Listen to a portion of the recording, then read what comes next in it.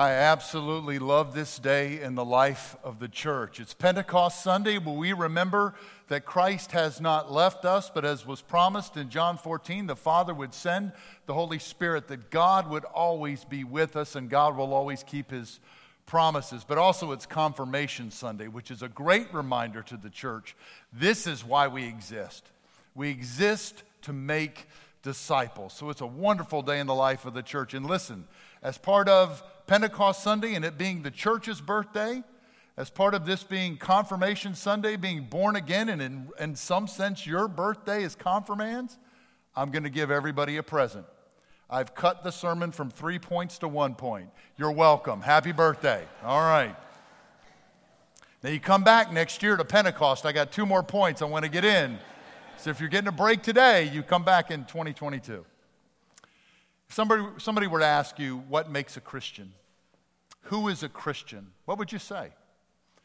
We've talked a lot about that, Miss Renee and the mentors and the other teachers and leaders with this class. What makes a Christian? Who is a Christian? There are many words you could talk about what it means to follow Christ. What does it mean to repent of your sins? What does it mean to be filled by the Holy Spirit? There's all kinds of things that we could talk about that is a Christian and a Christian is supposed to do. But as we look to the Holy Spirit on Pentecost Sunday in Romans chapter 8, there's a great reminder here for what the Christian is to have. And I pray it's a good word for you as confirmands, but really for all of us. This is Paul talking to the church and saying, here's what you can be and here's what you can have through Christ. Now remember, it comes through Christ, as Linda rightly prayed, through his death and resurrection.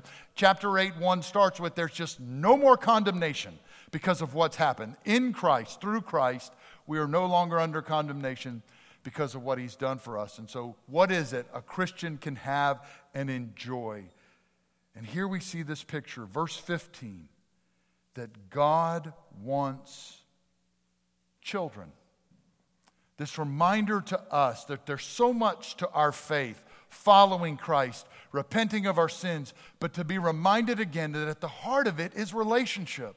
That God wants you, and he wants to walk with you throughout your whole life and then throughout all eternity. He wants you as his children.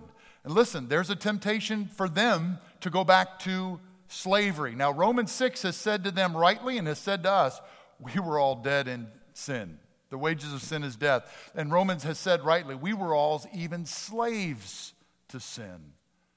But because of what Christ has won for us, you and I no longer are to be slaves, but God desires relationship, intimacy, a family. Verse 15, it reminds us that there may be a tendency to want to step back and just say, God, I know you love me in Jesus, but I'll just wait to eternity for you to really love me because I'm just me. Look at me. You been there? I've been there. And Paul's saying to this church, don't you shrink back into fear.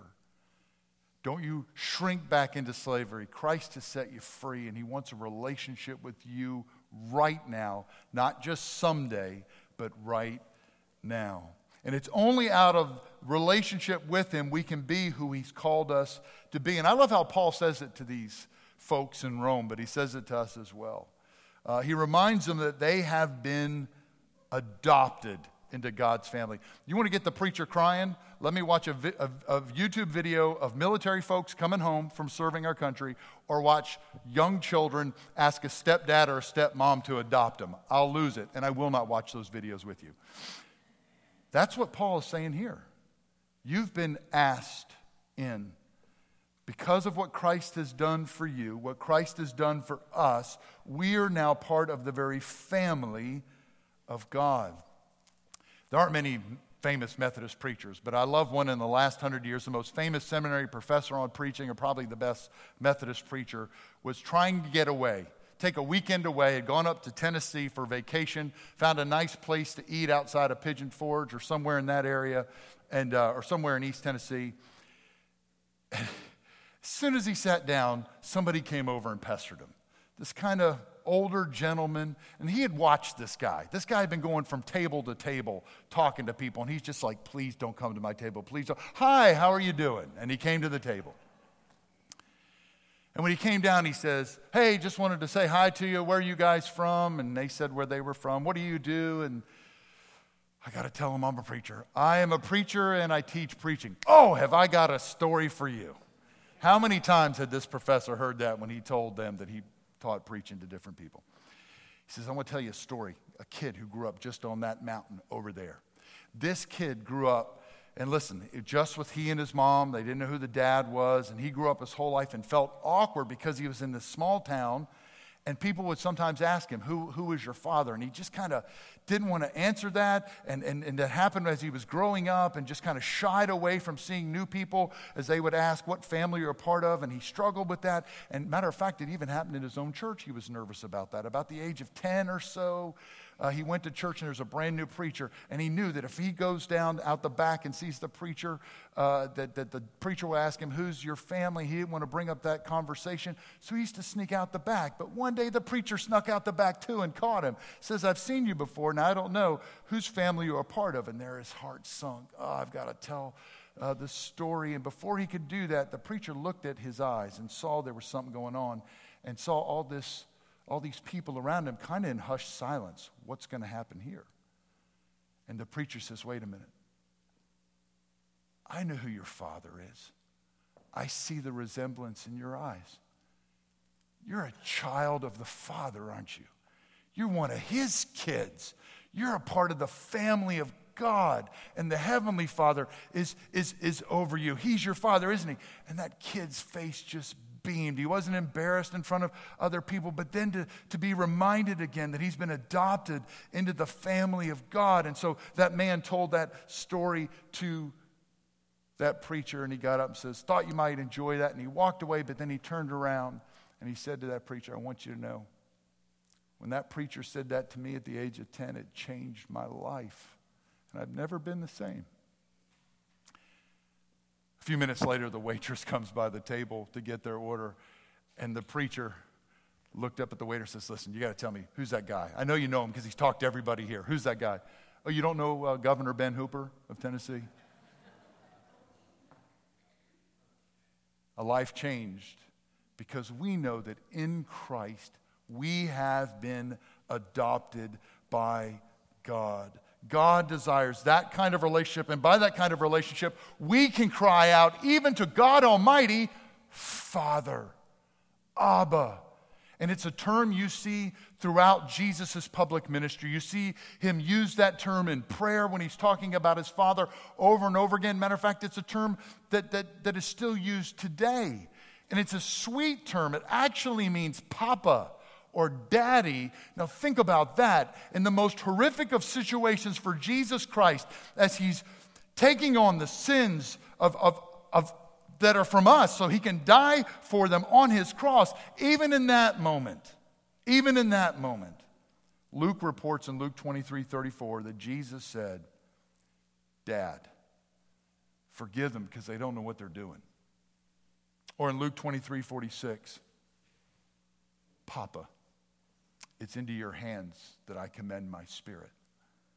The ancient church father Ambrosiaster wrote this, we have received such grace that we can dare say to God, Abba, Father. And we don't want to miss that today. That's what Paul is sharing with this church in Rome who really needs this word. They're going to need it. We'll talk about this next year. They're going to need it for the years to come because it's going to be a tough thing to be a Christian in Rome pretty soon. But he's reminding them here in verse 16 and in verse 15 that they've been adopted by God into his family. You know what tomorrow is, by the way? I ought to test you on this, confirmands. Tomorrow's May 24th. It's Aldersgate Day. And in Methodism, it's the time where our forefather, John Wesley, had a moment. He had gone to a Bible study, didn't want to go to a Bible study, but he went anyway. And just like Romans 8 says, when it promises us that God's Spirit will testify to our spirit that we are his, John Wesley had an experience where his heart was strangely warmed. I love what he wrote about that. He said, I felt I did trust in Christ alone for salvation, and an assurance was given me that he had taken away my sins, even mine, and saved me from the law of sin and death. You know what John Wesley talked about more than any other thing? assurance of faith. I know from God's word that he loves me and that I'm his, but I just know because God tells me all the time through his Spirit that I am his. That's our prayer for you. It's a lot of prayers we have for you guys today. It's a lot of prayers that I have for all of us. But I'd pray we'd rest in that because, as it did with Governor Hooper, it makes all the difference to know that through Christ, we are God's children. It changes how we live. It changes how we serve. It changes how we give. It changes how we speak. What a great gift from God to let us know that. And what a great gift as well, church, that we go about affirming that, not just with our confirmands, but with our families, with those that we meet. God's love for you today is so strong. Did you know that's what the word confirm means?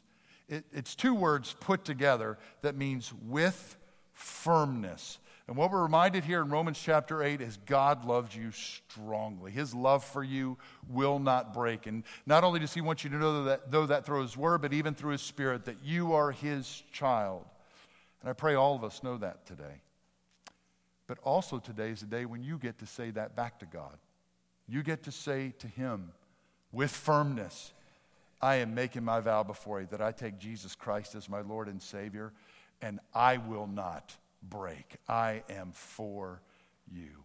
Praise God for this word, that on Pentecost Sunday we can celebrate the gift of his Holy Spirit who wants to speak to us into our hearts to remind us again that we are his. We don't have to shrink back to a life of slavery or fear, but let's walk into the fullness of that God is with us and for us. But let us also be reminded on Confirmation Sunday to keep our vows, that as God's love will not break, we will also stand firm in our commitment to Christ. Amen? Amen. Renee?